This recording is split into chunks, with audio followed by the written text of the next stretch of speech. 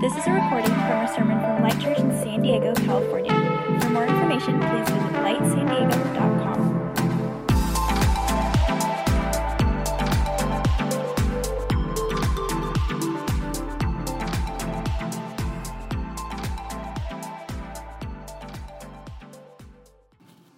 All right. Well, you guys, if you weren't here last week, neither was I, which was great. It's our first Sunday not being here. It's our first vacation since we've started the church, and it was amazing. It was an eventful last few weeks in our church. We were talking about this morning. There was, I think, 3 babies that were born within our church the past 2 or 3 weeks. And so my little niece Dahlia, I think, has made her debut tonight as well. And so that's super exciting. We've had couples get engaged. We had 2 couples in our church get married in the past few weeks. And so, man, so much life is happening, and it's so exciting to watch what God's doing through your families. And getting to go spend kind of uninterrupted time with my 4 kids and my wife the past few days has been so good and enriching. And you find out a lot about yourselves on vacations. I don't know if you realize that, but we decided to go the route of taking an RV. So we borrowed my dad's RV. That's like 26 foot long, 2002, cool RV. We just drove up the coast and kind of saw different parts of California. And a lot happens when your bathroom, bed, car, and couch are within one space, especially with 4 kids. So that was great, and we grew our character a lot in the Lord. But along seeing these beautiful sights of Big Sur, which, by the way, lives up to the hype. Go there, Instagram it. Doesn't matter if it's cliche, it's so worth it. We went to Santa Barbara and Carmel and went down to Sequoias, and that's where things got a little interesting. People ask, like, how was it? I'm like, it was high on the adventure, low on the relaxation. Specifically, we're at this amazing campsite right by a river near the Sequoias, and we're like, let's go see General Sherman, like these massive trees. Our kids are going to be amazed, and they're like, can we stay? We're like, no, you're going to like this. Get in the car. So we're driving up, and then we get to the mountain entrance, like, sorry, your car is too big. We're doing road work. You got to go around. And you're in that moment, you're like, well, should we do it? Just go back to the campsite. I'm like, we're going to do it. And the kids are like, no, like, shut up, be appreciative. So I don't say that. I'm just kidding. So I said it much nicer. Maybe. So we get in the car, and then we have to drive like 2 hours around, like Visalia, and we go up, and we're going up the mountains. We're doing it. We're almost to I think we actually entered into the park. We're kind of like probably an hour and a half, 2 miles, 2 hours up in the mountains, and all of a sudden the RV just stops working, which is awesome, right, when you have 4 young kids. And it's one of these narrow mountain streets, and when we just stop, and I'm pushing the gas, nothing's going. And so cars are lining up behind us, and we're just my kids just start crying. I'm like, what's happening? And I don't know anything about cars. So I'm like, I don't know, it's a USB port probably. So that's my guess. So we finally get it turned on, just prayer power. We got to this little turnout. Cars pass us. We turn around. I'm like, okay, we're going downhill. Gravity's going to do its thing. And then the battery goes out. And that just means I have no more power steering or power brakes. So thank God has given me so many muscles because I use all of them to slow down this massive rig down this thing. I'm literally in first gear, foot over the emergency brake, looking at the mountain to see a good place to run it into in case this thing gets away from me. I'm it was pretty nerve-wracking as a dad and as a husband. Man, this is just, I'm made for the beach, right? The Lord said, you can call it here, so because you wouldn't survive in the mountains. Made that very clear. And so we finally get that. We get pulled over to the side because we just lost all power altogether. And we're like, what do we do? Do you call a tow truck for an RV? It's getting dark. And so luckily, by the grace of God, this mobile mechanic said hey, I'll drive 2 hours up to you guys and stuff like that. Thank you, Jesus. And so he finally gets there, and you never even met this guy, but you've never been so excited. I wanted to give him a hug. His name was James. I'm just James, thank you for saving my family. He fixed our alternator, but turned out it wasn't the alternator. Praise the Lord. And so we're okay, well, our car started now. The battery's working again, but we still have no power. And so we're okay, what do we do? Do we stay on the side of the mountain for a night? And so we just asked him, like, James, dude, you don't know me, but we're such close friends now. Would you follow us down the mountain? And so he's so gracious. He follows down. Guys, I've never been so stoked to be in Visalia in my entire life. I'm going to just say Visalia is great, okay? Go stay at the Holiday Inn. It's amazing.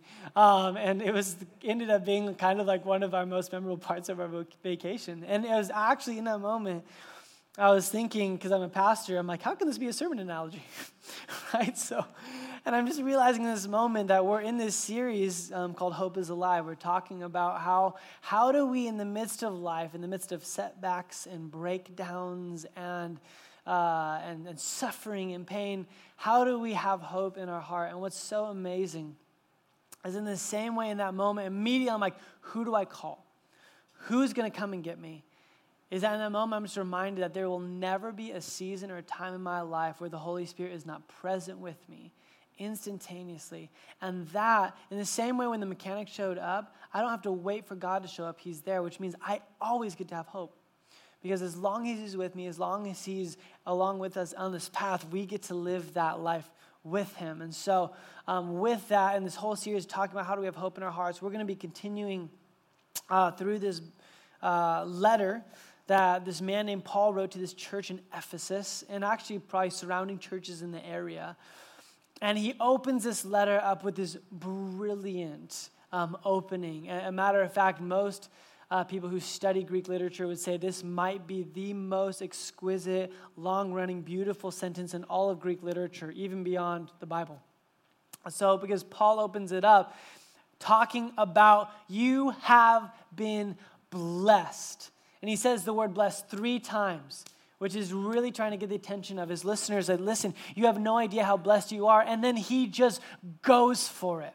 And he just starts trying to find language to describe everything that God has done to bless us in his sight since the beginning of creation. So he uses all these amazing and dramatic and theological words to try and get to the essence of how truly blessed we are because of what Jesus has done. And that's where we've been the past few weeks. Is where we're going to be tonight. And we're going to just stop and focus in on one word that really just captures the sense of what God is doing through his son Jesus. So if you have your Bible, turn to Ephesians chapter 1.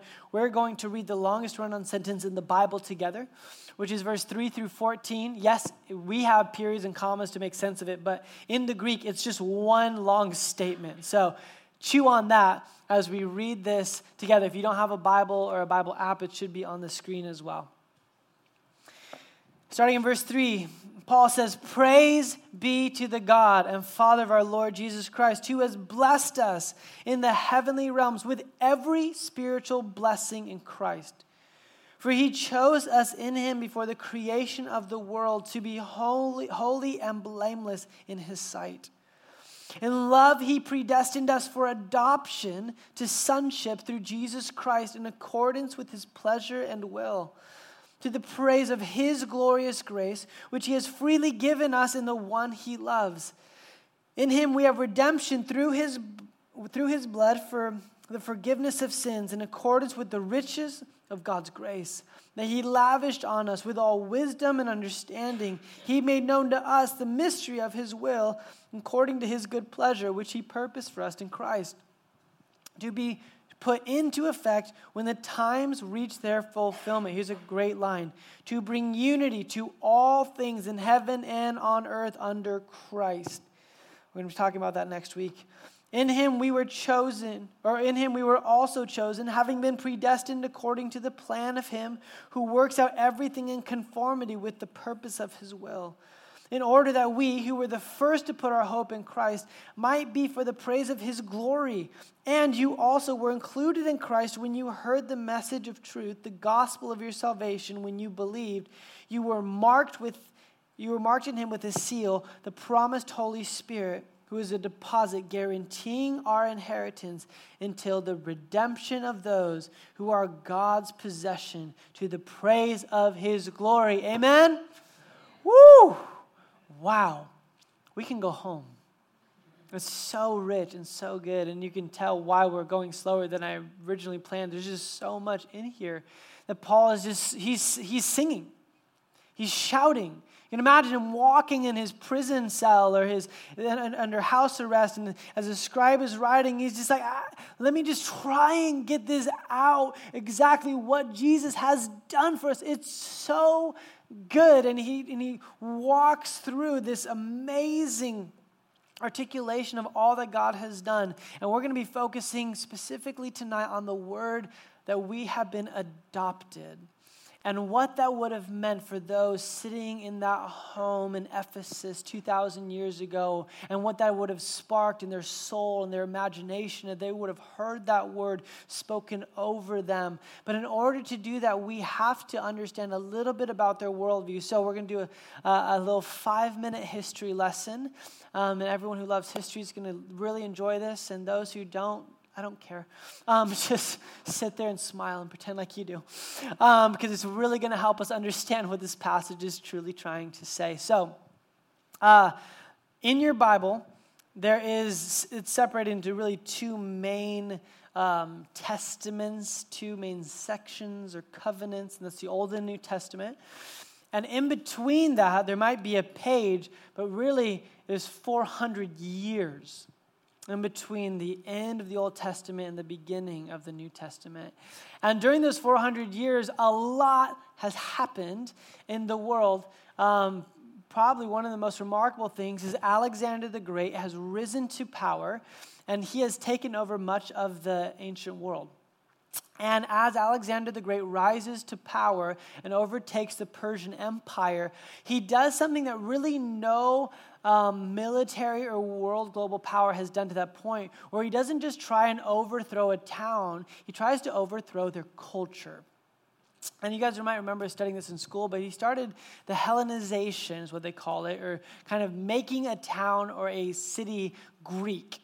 And so they would do this by invading a city and leaving the people there, leaving the people in power. But what they would do is they would introduce certain things that they believe were the most beautiful and profound things about Greek culture, not to dominate or twist their arm, but to woo the people to live that way, that Hellenistic life, and to Hellenize that town. And so they would introduce philosophy, and they would introduce drama and poetry and art. They introduced athletics. And as they were doing this, it took over the entire world. And even when Rome came to power after Greece, they essentially just did a copycat of what Greece did, and they adopted everything that was Greek. And so this is why most historians refer to this time period as the Greco-Roman time period. Even though Greece had a very short-lived military victory, their culture is still being influencing ours today. And so what it was phenomenal. And so this is really the context of what's being had here. So if you can just imagine with me, Ephesus is one of those cities. It was the second biggest city next to Rome during that time.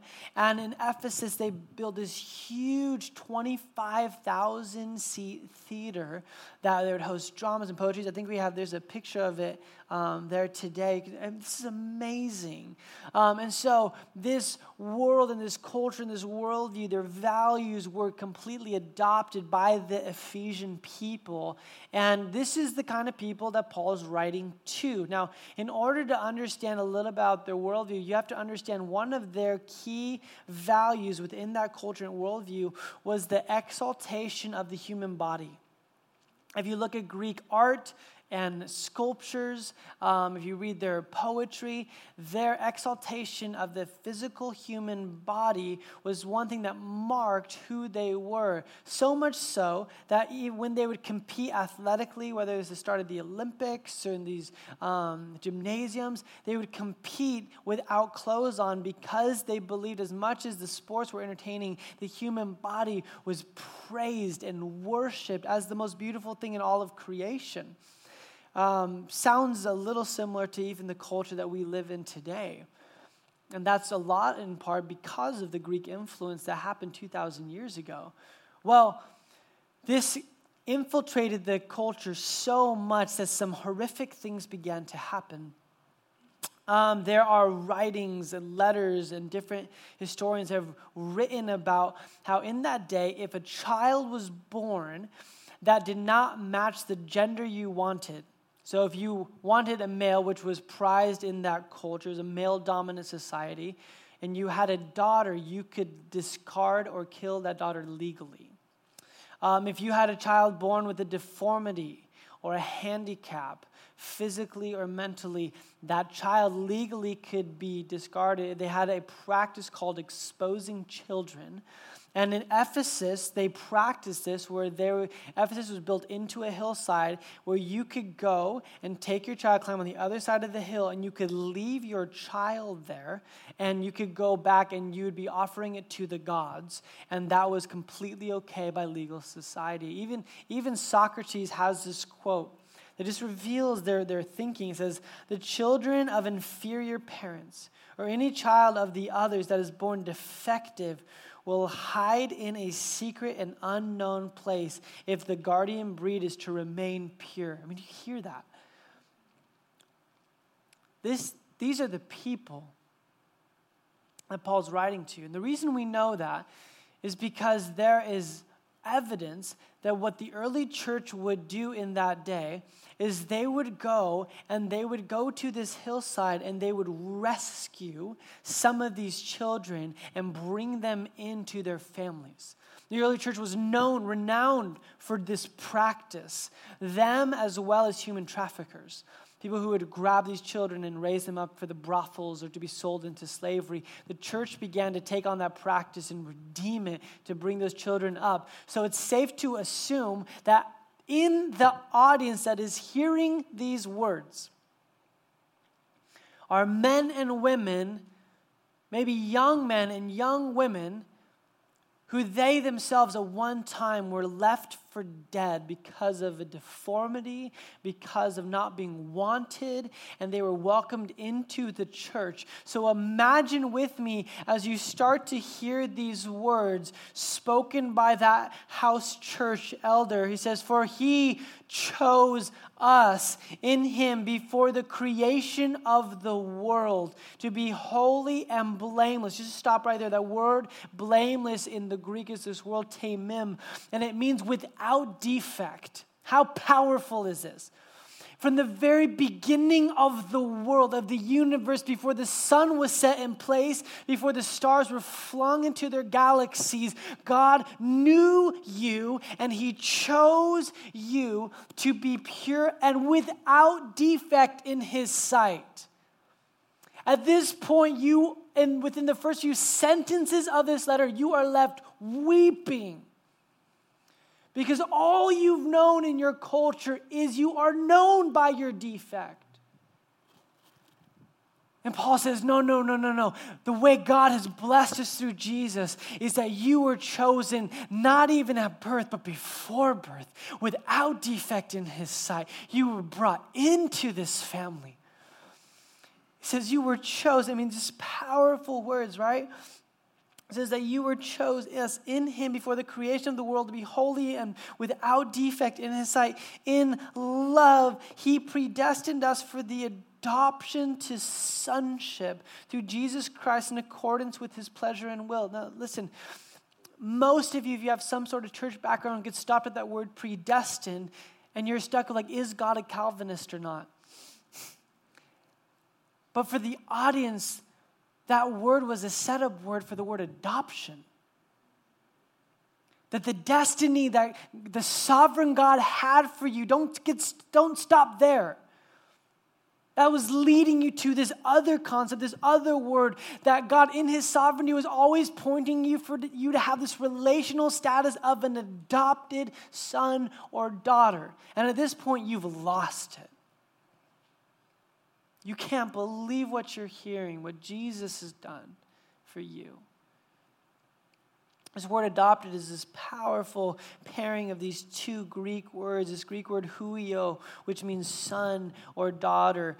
And in this sense, again, because of the culture, it says son, but you could read it the same way we say guys, and it means guys and girls. Huio means child, right? Son or daughter. And the second word it's paired with is this word thesia. And thesia means to be placed. So a son who is placed, or the placement of a son, or the placement of a daughter. He says from the beginning of time that he has chosen you to be a placed son or a placed daughter in his family according to his pleasure and will.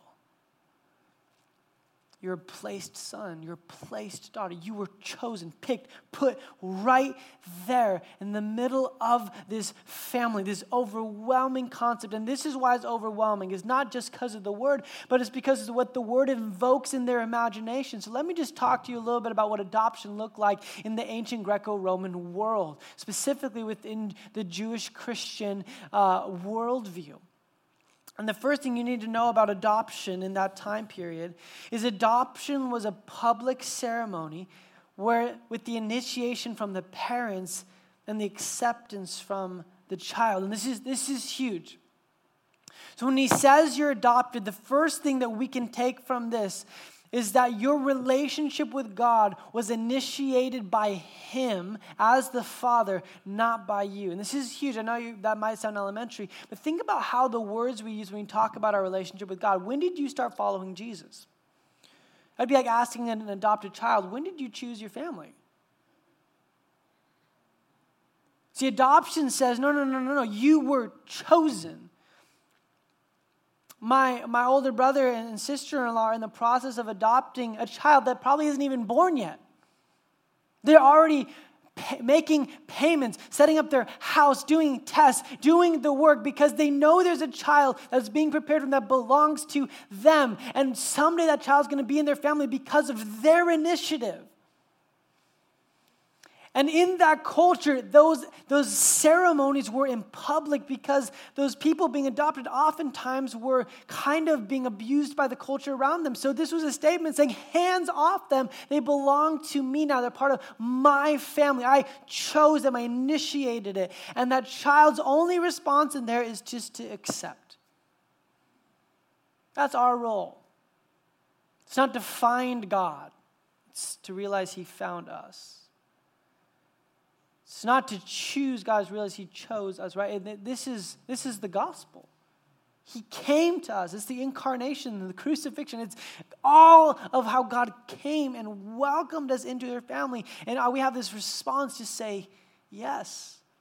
There's this beautiful public space that we get to do that. And a couple weeks ago, we got to baptize people. It's our public ceremony of saying they're in.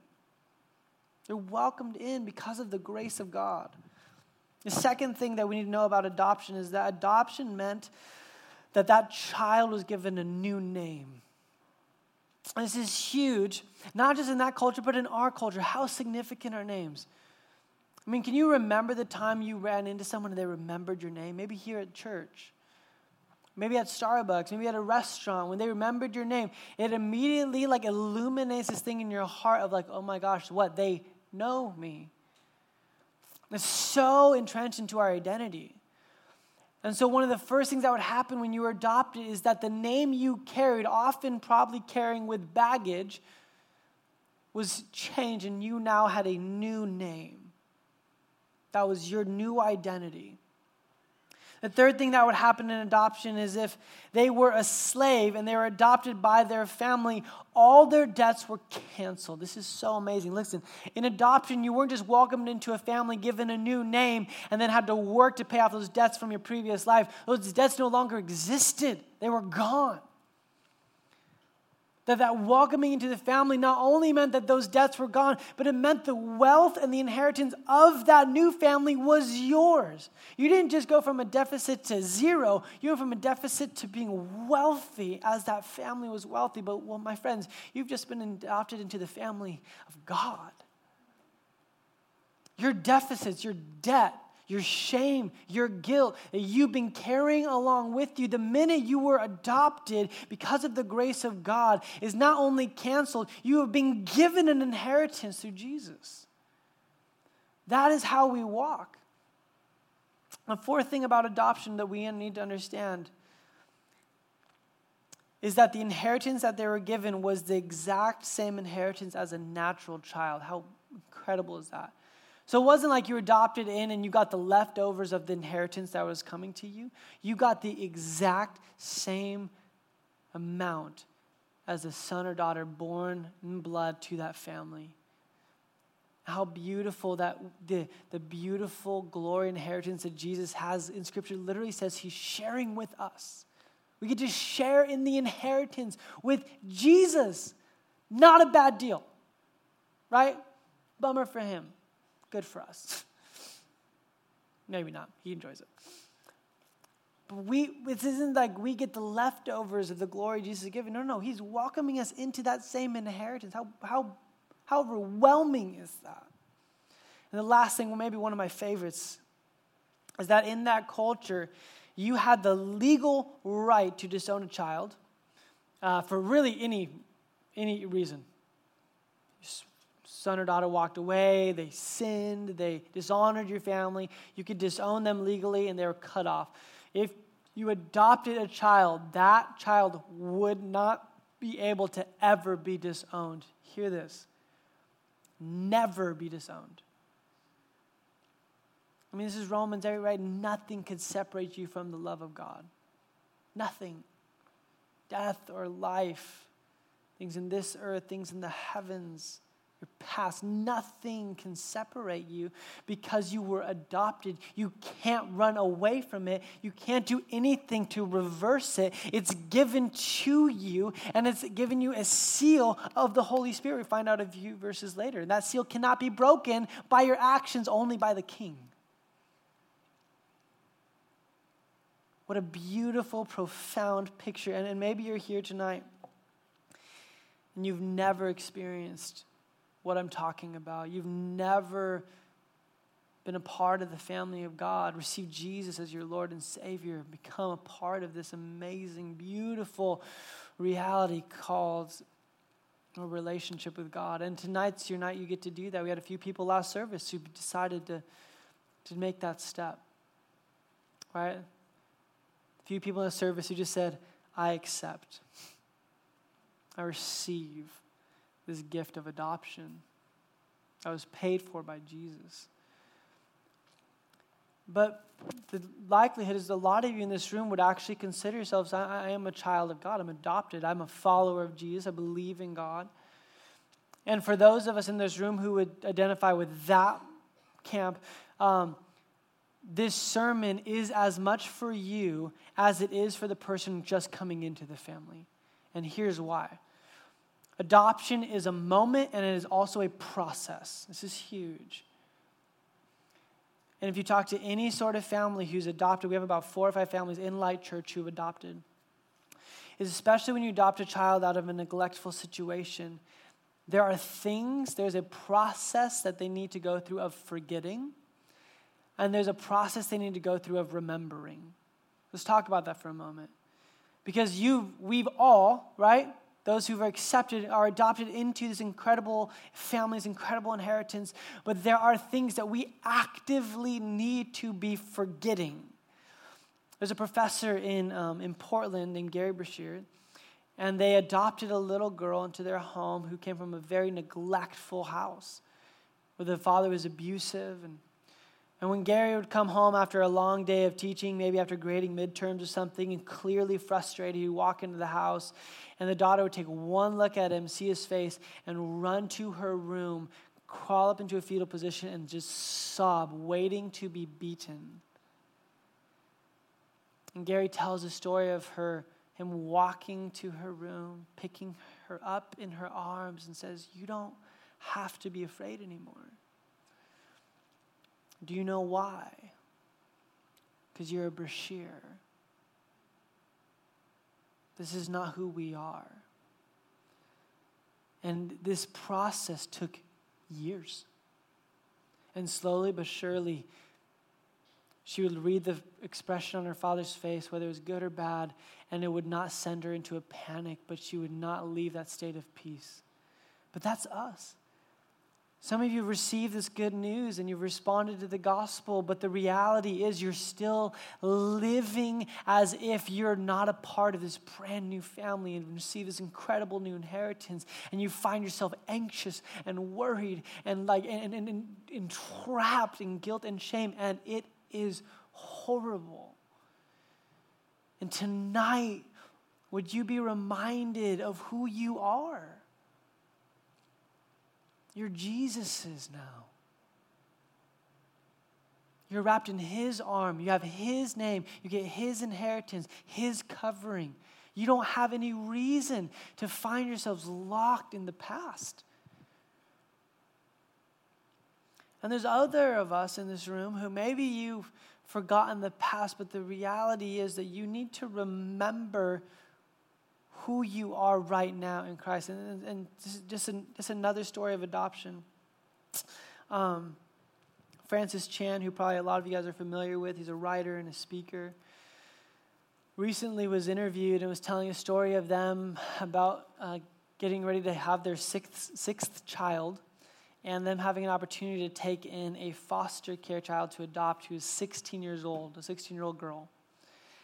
And they feel like this is not a good timing, and he says, it's never a good time.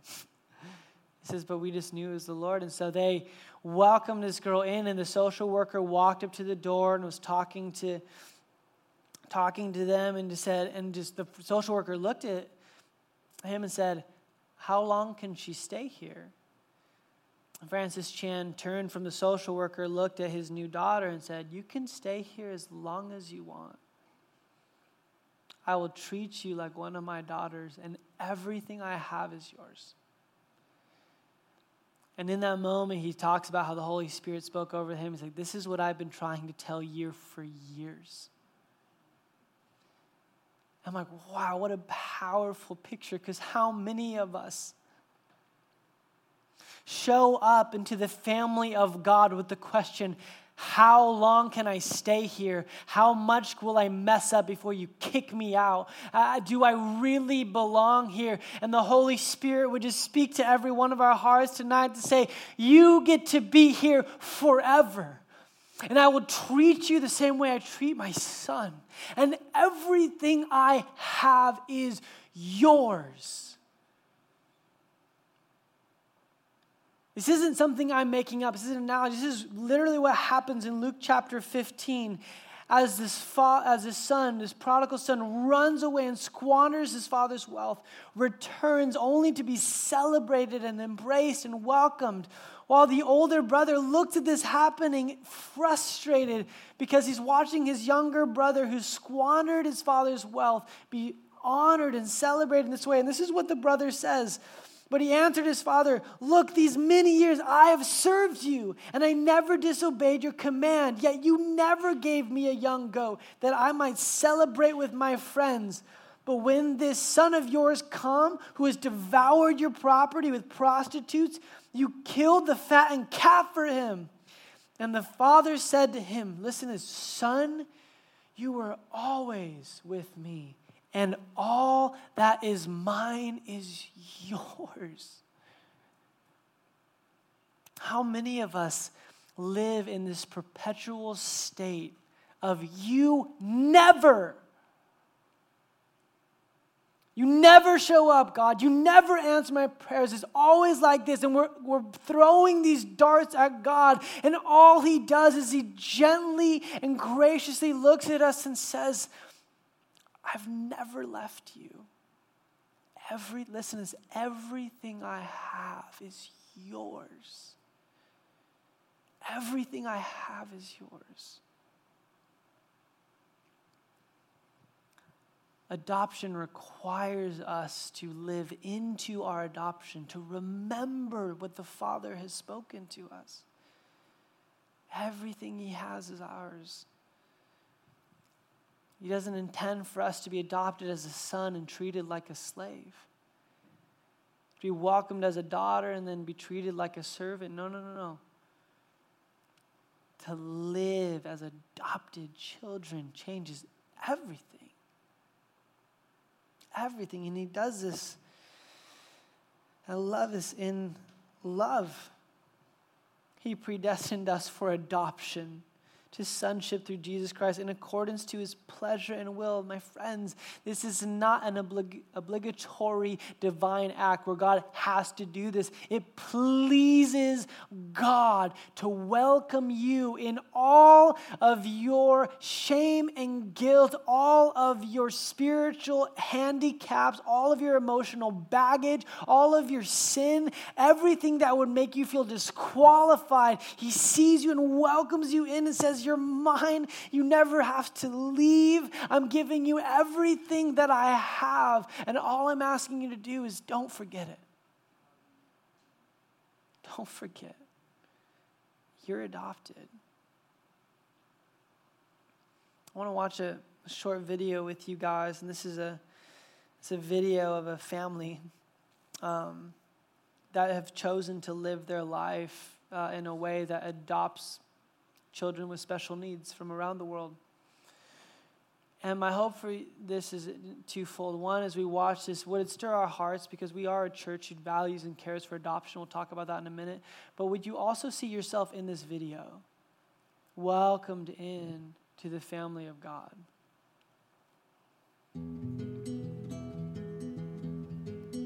My favorite quote of all time was our furnace repairman comes into the house, stops dead in his tracks, and says, "This looks like some kind of United Nations meeting."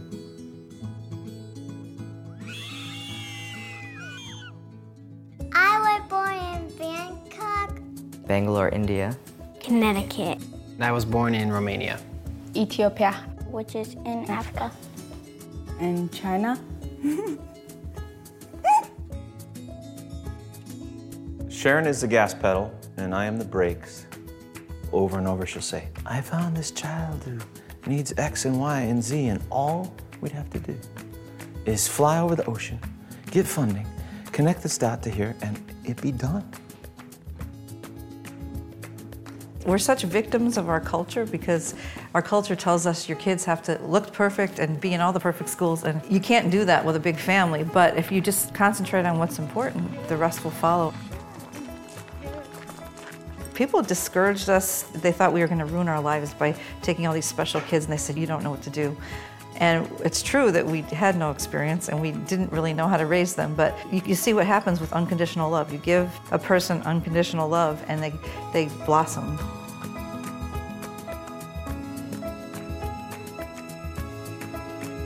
Careful, Poppy. Never know what happened next.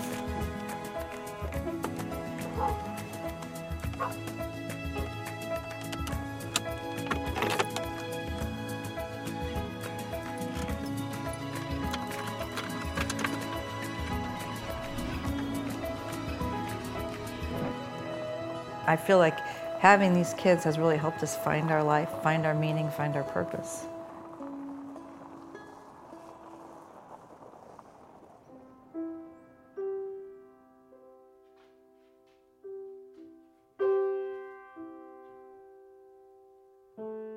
It took me decades to figure this out, but there's no physical thing that you can buy that's actually going to give you true peace and happiness.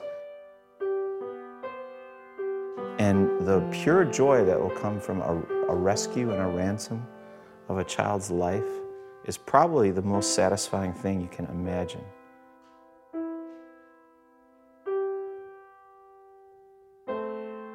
We talk about adoption. We tell them they're adopted, and we kind of tell them, you know, being born into a family, you don't even decide that. It kind of happens biologically, but when you're adopted, your parents looked out at the whole world and picked you. You think that they don't really know the gravity of them being rescued or saved. Then you'll see them in an external setting, like one of them is in front of 300 people last Friday night, and he tells people that he probably wouldn't be alive if he hadn't been adopted by his family. Those are like the goosebump moments when you go, he's got it.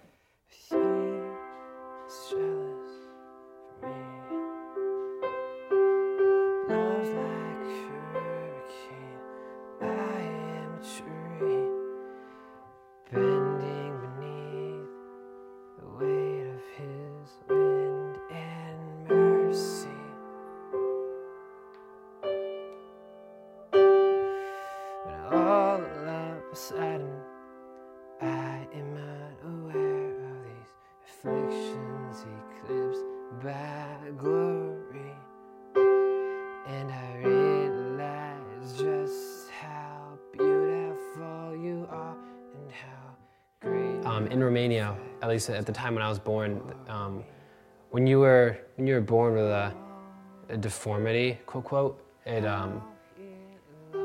It was considered a curse by God.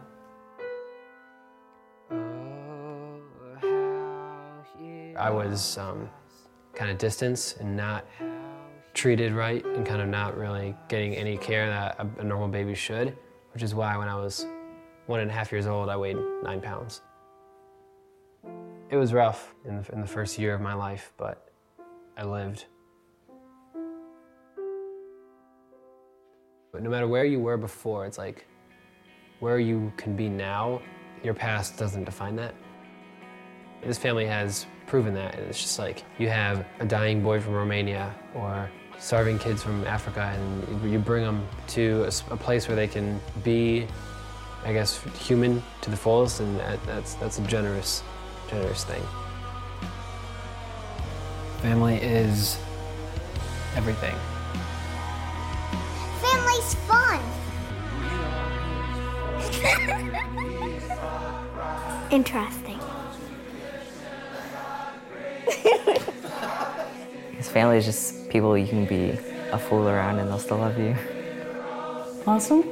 No, should I do the Dennehy face? Family is something that I can count on.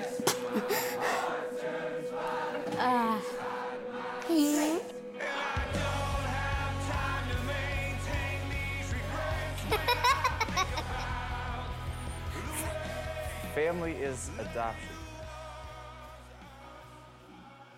Awesome. Awesome. I've seen that video now a few times, and every time it's just so stirring.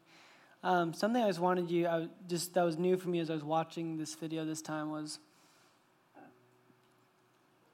watching their son drive without arms, watching their son play piano without arms.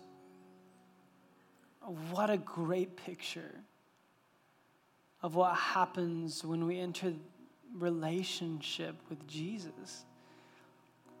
That it's not some magical potion that you become someone that you're not, because he designed you that way. But the potential you have to bring beauty and meaning and significance to this world drastically changes than if one of those children were left in the state of the orphanage that they came from. And that's God's desire for every one of us. A lot of you guys know my niece Ruby passed away last October. She was adopted from Taiwan and had cerebral palsy. And man, she's such a part of our family. And then I think our grief is like revealed that at a deeper level. She's one of us. But watching her flourish under Zach and Tiffany's parenting, the care she received, the possibilities she was able to have, the world that opened up to her because of the love of her parents, it's changed my life. And that's what God offers every single one of us. And he desires his church to model that. Like I said, there's 4 or 5 families in our church currently who have adopted children. This month, we send a percentage of everything that comes in our giving and our tithe to an orphanage in Uganda, the only one who specializes in special needs kids. Because we believe this is the heart of God. This is all of us. So how could we not champion adoption and make it a part of our culture and our desire as a church to be about his work? And whether that means you adopt, or we come alongside the families in our church who have adopted, or we fund an adoption, whatever that means for you, or you're a midwife, or you're whatever that means, you help out at a pregnancy clinic, or whatever that looks like, is that we as a church would say, we've been adopted. We're going to be about God's work in this area. But we have to start with us. That we've been adopted, we've been chosen. So this is what we're going to do right now. we're going to sing just a couple lines from the song, and I'm going to get out of the way, and I'm just going to ask you just to listen to the Holy Spirit. And I know some of you that's hard. There's a lot of noise in your head. But I'm going to believe that as we just stop, that God's going to speak to you. Whatever that means. Some of you guys are making first-time decisions to accept that love tonight. Some of you are responding to the gospel for the first time. Some of you guys have been adopted but not living like it. But let's just take a couple minutes. Let's let the Holy Spirit speak to our hearts what he needs to share with us tonight.